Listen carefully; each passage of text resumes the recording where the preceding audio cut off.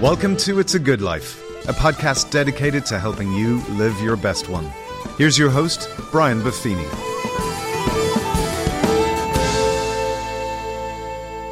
Top of the morning to you, and welcome to It's a Good Life. I'm your host, Brian Buffini, and today I'm just going to do some reflecting on regrets. Really enjoyed my interview with Daniel Pink. What a brilliant writer. There are people who write books like me, and then there are people who are writers like him. And sometimes when someone is that articulate with the pen or the computer in these days, it is a fantastic way of phrasing and positioning words that really can be impactful. And listening is a very, very powerful vehicle, and many of you are podcast listeners, so you're an auditory person. But sometimes when you switch gears and you read something, it has a completely different, compelling impact upon us. And that's why when you read, watch, and listen, that's the trinity of personal growth and development.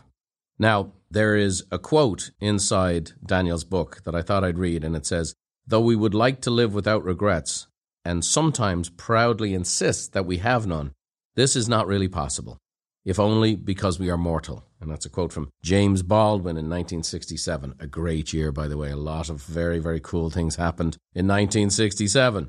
So I've been reflecting upon this interview, and I'm a person who has utilized in goal writing and in goal setting and in seminar settings, having people analyze their past to help them thrive in the future, to understand their patterns, to understand the lessons learned. And I just believe it's such a powerful, powerful dynamic that our past can often predicate our future. Churchill said, for countries, those countries that ignore its past are doomed to repeat its failures. And I think the same thing is true of people. And so getting into this whole dynamic of regret, and I just want to spend a second going through the different chapters in Daniel Pink's book. I mean, The Power of Regret. I told people to get it. I hope you do. If you're an auditory person, you get it on Audible or so on and so forth. But like I said, I like to listen, I like to read, I like to watch, and then I like to go do and experience, and that kind of puts it all together. Pink put together the dynamic of this book under three categories: regret reclaimed, regret revealed, and regret remade. And in regret reclaimed, he talked about the life-thwarting nonsense of no regrets. And there's all these T-shirts made with no regrets. Daniel talked about a military guy he knew that got a tattoo that said no regrets and then regretted it and had the tattoo removed. I mean, that's fact is stranger than fiction. So the first is, it is nonsense to say you're going to live a life of no regrets. Then he talked about why regret is human and why it makes us human. Then he talks about the at least and if onlys, which is a powerful way in which our mind kind of processes regrets. And then he said why regret makes us better, which is obviously the part of why we had him on as a guest. We're not trying to have you examine your navel and live in the past and beat yourself up. We want to move forward. And by taking the understanding and actually embracing and leaning into our regrets, we can use them to go forward. And that's where the regret reveal gets into where regret is on the surface. We covered the 4 core regrets, which are those phenomenal dynamics of the foundational regrets, the boldness regrets, the moral regrets, and then the connection regrets. And then after all those chapters are laid out, he gets into opportunity and obligation, which is kind of, here's what we need to do with this information. And then lastly, he finishes up the book like we did in the interview with regret remade, which is, okay, now what happens? So he talked about undoing and at leasting and how to undo some of the regrets and move forward in such a way that we can use the at least to make some progress. He talks about disclosure, compassion, and distance. And then ultimately we went into this subject of anticipating regret, which is kind of wild when you think about it, that we actually anticipate regret. You think about, oh no, I'm anticipating a trip to Hawaii. You know, I'm anticipating the birth of a child or grandchild. I'm anticipating some great thing, but we also anticipate regret. And as I looked at this, and I didn't really talk specifically with Daniel about this, but to me, the whole dynamic of regret, as we look forward, it can get us into the area of fear.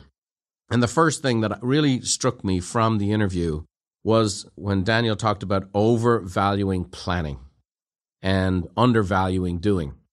Now, what's interesting is in my younger days, I was not much of a planner at all, which perhaps created a lot of angst for a lot of people, certainly as an entrepreneur. And I would do a lot more than I planned. But it's also interesting during those years, I would say, when the success I enjoy today was actually created and the momentum was created. And as an entrepreneur, a lot of the doing created a lot of what happened. Now today, here's a very mature business I lead, and we have plans for first phase and second phase and third phase.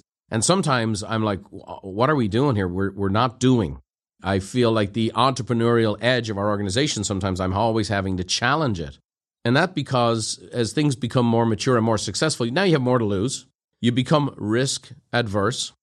In our case, an organization, the organization is bigger, and so people's jobs are involved. So, oh my gosh, if we change this, does that mean I lose my job? And so what happens is up and down an organization, this is very common, you become risk averse. This is the same thing in life. And one of the reasons we become risk averse in life is we have mistakes and failures. And there's pain associated with those things. There's regrets associated with those things. And so rather than, I want to experience that again. Now, again, I shouldn't be making the same mistakes in my mid-50s that I made in my 20s. I've learned a lot. And some of the experiences I have, and I even heard one person define experience as when you get a lot of what you don't want. So I've had all these experiences, and now I don't want to experience mistakes, but I can't experience no mistake. I mean, the only way to have no mistake is to do nothing. And so it was just very good for me to sit here and listen to this going, why would I or why would my organization, and again, in my own decision-making life and my family, I've spent so much time planning and planning and planning and planning. And now what I realize is as I think about it, it's out of fear of not making a mistake. And the truth of the matter is the biggest fear of all, right? The thing we have to fear the most is fear itself. And that's where the regrets are coming from. And that's where the regrets will come from. And that's why, as I thought about when Daniel said, people who are older are twice as likely to regret inaction. And so overvalue planning and undervalue doing. So here's where now the happy medium is. Plan and act. So it is important to have a plan, but it's also important to act. George Patton, who I'll quote later on here, used to say, I'll take an imperfect plan enacted violently than the most perfect plan never put to work at all.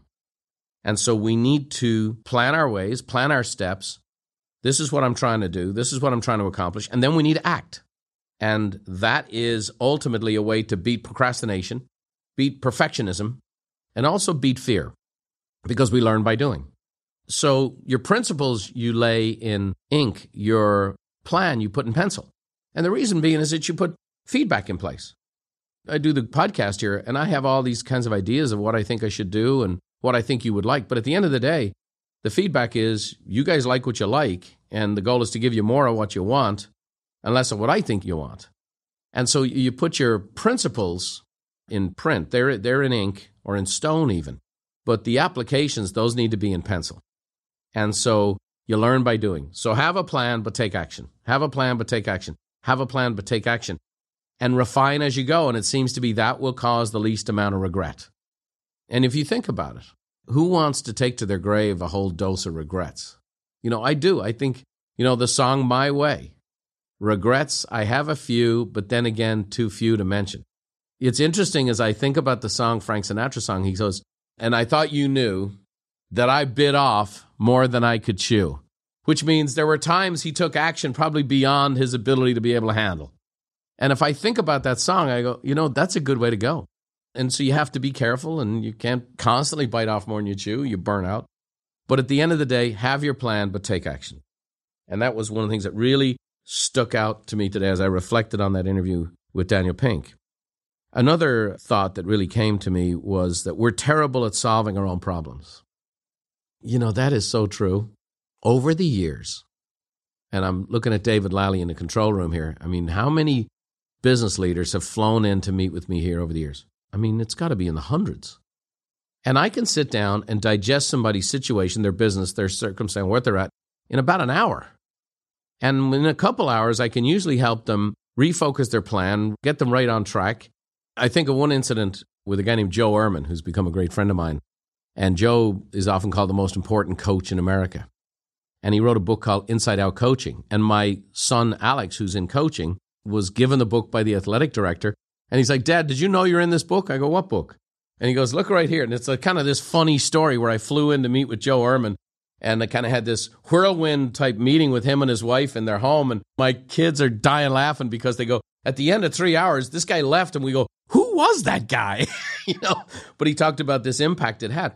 So I'm able to do this for people. I'm able to give them clarity, which is the title that this guy, Joe Urban, used in the book, Clarity. And that's I gave him clarity. Just so you know, it's the bloody hardest thing in the world for me to do for my own business. It's hard for me to give clarity to my own business. There's something I've done in a coaching environment, have a company that does coaching, but it's very difficult for us to solve our own problems, even if we have the answers inside ourselves. So he talked about the self-distancing. The self-distancing is, what advice would you give to yourself? And he talked about 10 years from now. 10 years from now, what advice would you give to yourself? Then he had another dynamic, which is, what advice would you give to a friend with the same problem? Which is, I think, a very good technique. I also talked about the coaching dynamic of that and how in our coaching program, we get coaches to pull the answers out of it. I work with many consultants today. That's how my coaching works. And it's amazing with these consultants who ask great questions.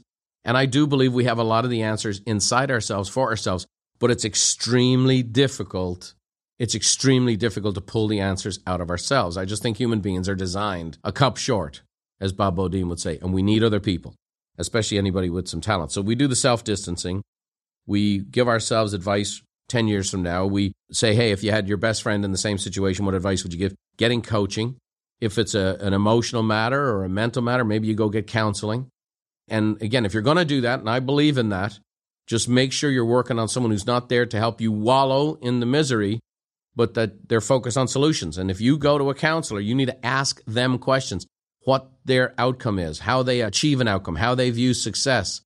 And if it's see you next week and, we're going to uncover. But if they're not trying to help you get to the point where you do something with it, you will be just wallowing in the regrets. So the first thing I got from Daniel was we overvalue planning and we undervalue doing as a protection mechanism. The next is that we're terrible at solving our own problems. The third, which I thought was great, is how regrets clarify what we value. I'll be candid. Up until this interview, I would say I had a negative view of regrets, because it was something I didn't do or something I wish that didn't happen. And both of those things are true. However, the fact that I have regrets, first of all, it means you're fully alive. You're a fully human being. That's good to know. Okay, the circuits are working. Great. He said, sociopaths have no regrets. So, okay, I don't want to be one of those. So when you have regrets, it's because something happened that went against your values. Maybe those foundation regrets or those boldness regrets or those moral regrets or those connection regrets. And so what it really does is it clarifies what we value. And Daniel said, we got to use these regrets as signals. What are the negative emotions saying? They clarify what you value and give you direction on how to act. They clarify what you value. That's the regret. The fact that you're having a regret means it's actually right in front of your eyes. You're getting a regret revealed to you, a value revealed to you, and then ultimately they give you direction on how to act. What is it specifically I regret? Okay, well, let me do something different than that or the opposite of that. When he said regrets give us a picture of the good life, because it's like a photographic negative of what you really want. And then, we were talking about the good life, and he talked about a life well lived. So I think that's very, very powerful, that regrets clarify what we value. It means you're fully alive. Another quote, and again, it's a George Patton quote that came to my mind while I was interviewing Daniel. And he said, I don't like to pay for the same real estate twice. Now, what did that mean in Patton's world? Well, Patton was a general who was only in his gift structure fully alive during times of war. So it meant the real estate he paid for was not something he paid for with just value. Men passed away. Machinery got destroyed. Reputations were harmed. So when he paid for some real estate, it was with life and blood.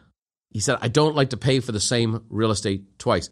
Kind of another way of saying I don't like to make the same mistake twice. Well, how about, for me, I translate that into, I don't want to have the same regret again. I don't want to have the same regret again. Another great example of this, my bride and I this year will be married 32 years. In our first year of marriage, so this is ancient history now, we went back to Georgia to visit her folks, and we had just been on a whirlwind amount of trips. And we got to Georgia, and it was literally the first time we had sat down in weeks. And it was like the middle of a day, and like both of us are conked out, sitting on a chair. And there was a childhood friend of Beverly. They were friends of the family, and they were getting married. And it wasn't like she was real close to this person or had been in contact with this person. I'd never met these people, but we had been invited to go to the wedding. And we were exhausted and tired, and we chose not to go. And of course, that evening when her parents came back and we had had a nap and were a little more alive, we're like, shoot, they're telling us about the wedding. And we had this, man, we should have gone. We should have gone. From that point on, 32 years later, we'll mention that couple's name and we just have a principle. When in doubt, go. When in doubt, go. And so that was an incident that took place. It wasn't an earth-shattering regret. It wasn't a life-altering regret. It was something that happened. And that was almost 32 years ago. And that dynamic, I've been to don't know how many weddings. I probably can't remember half the people's names. But I know those people's names. And that regret has been something that we've translated into something positive over time. And you know what? As you can imagine, 99.9% of the times, when you think about not doing something and you actually go do it, you're glad you did it afterwards. You're glad you did it afterwards. And so those kinds of things, whether it be a funeral, whether it be a wedding, whether it be a christening, whether it be this and that and the other, no matter what the schedule is, there's times I've been on the road for 10 days at a time and I'd fly in late and Beverly goes, we got this thing to go to. And I'm literally off the plane. I'm exhausted. I'll shower, change, and go. I'll sit in it. She'll go, I'll drive. And I might even take a nap in the car. And I get there and I'm glad I went. Even though I didn't have the will to do it, I was tired, I had a legitimate excuse not to do it, I did it anyway. And so that comes from a regret that we had decades ago because of what you value. And so you don't pay for the same real estate twice, don't make the same mistake twice. And that's one of the ways to do that. The last thing, I touched on it already, but it's the older we get, the more likely we are to have regret about inaction. And here's the thought on this. You've heard the phrase older and wiser. There's no doubt that's true because we get experiences. We have experiences. And it doesn't mean all the experiences are of equal value. But it also means, and as you get older, you become more cautious and things like that. And again, there's part of that that's wisdom. But an awful lot of that can also be settling. And we've learned to live with the regrets. We've learned to live with the missed opportunities. And I would just say, in thinking about this and listening to this, one of the great privileges I get in my life is the chance to do this work. It forces me to read these books, and I get a chance to interview people like Daniel Pink. And I do that for you guys, but I get blessed by doing it myself. And one of the things that's really hit me from this interview that I've just made a commitment going forward here is to really err on the side of action. I'm going to err on the side of action. I'm going to err on the side of doing. And when I think about the good life, the good life can be lived at home, but it's also got travel. The good life can be lived at work, but it's also got relationships and family. The good life is what makes life good. And you know what? Having fewer and fewer regrets, to me, makes for an even better life. And so it's nice that when I get to do this work, I get the benefit of this work. I love when I get a chance to do these interviews, I get a chance to have my own life impacted. Even though sometimes it's not the most earth-shattering thing, it might be a very simple principle, or it might be something I've thought of before. But when it's put together by a very articulate person, if done with a person who's got a passion, who's done the homework, and the next thing you know, there's a little revelation that comes from it. Very, very powerful. So in reflecting on regrets, I think, remember, we tend to over-plan, we overvalue planning, and we undervalue doing. Why? Because it's a protection mechanism. We tend to be terrible at solving our own problems. So make sure, great, there's some techniques like the self-distancing, asking yourself the questions, but make sure you're talking to somebody else. Why? Because someone else can give us the advice we need to give us the perspective. And then regrets clarify what we value. What do we value? And I think when we live our life according to our values, that's when we live a life of success. Benjamin Franklin, one of the most influential Americans who ever lived. If you look up his resume, of what America's first millionaire, one of the signers of the Declaration of Independence, a statesman, an inventor. He was the first head of the post office. There's so many things this guy did in his life. And years ago, there was a company called the Franklin Planner Company. And basically, they built an entire business, built by Hiram Smith, a friend of mine, and built it into a $500 million company where basically they sold planners and daytimers and later software where they followed the Ben Franklin principle, where he laid out his values in life. And I think he had 12 or 13 values. And then every day he journaled, how did he do in living out those values? How did he put it into his calendar? How did he put it into his schedule? And he did that one day at a time. And by the end of his life, he's considered one of the most influential people who ever lived as an American, because he was living by his values. And guess what? The gift of regret can help clarify our values. And if we live by our values, day by day, one day at a time, just like Ben Franklin did, we can end up living an extraordinary life without ever thinking we're extraordinary at all. And so that's what I got from my interview with Daniel Pink. I hope you enjoyed it. I hope you've gotten the book. I hope you're pondering on it. And I hope this little follow-on reflection episode has been beneficial to you too. I've heard a lot of feedback from many of you that you like when I share what I got from the interview, and I'll do that on occasion like today. I hope you enjoyed this. I hope you continue living the good life, and I hope to see you on the next episode of our podcast. Until then, God bless.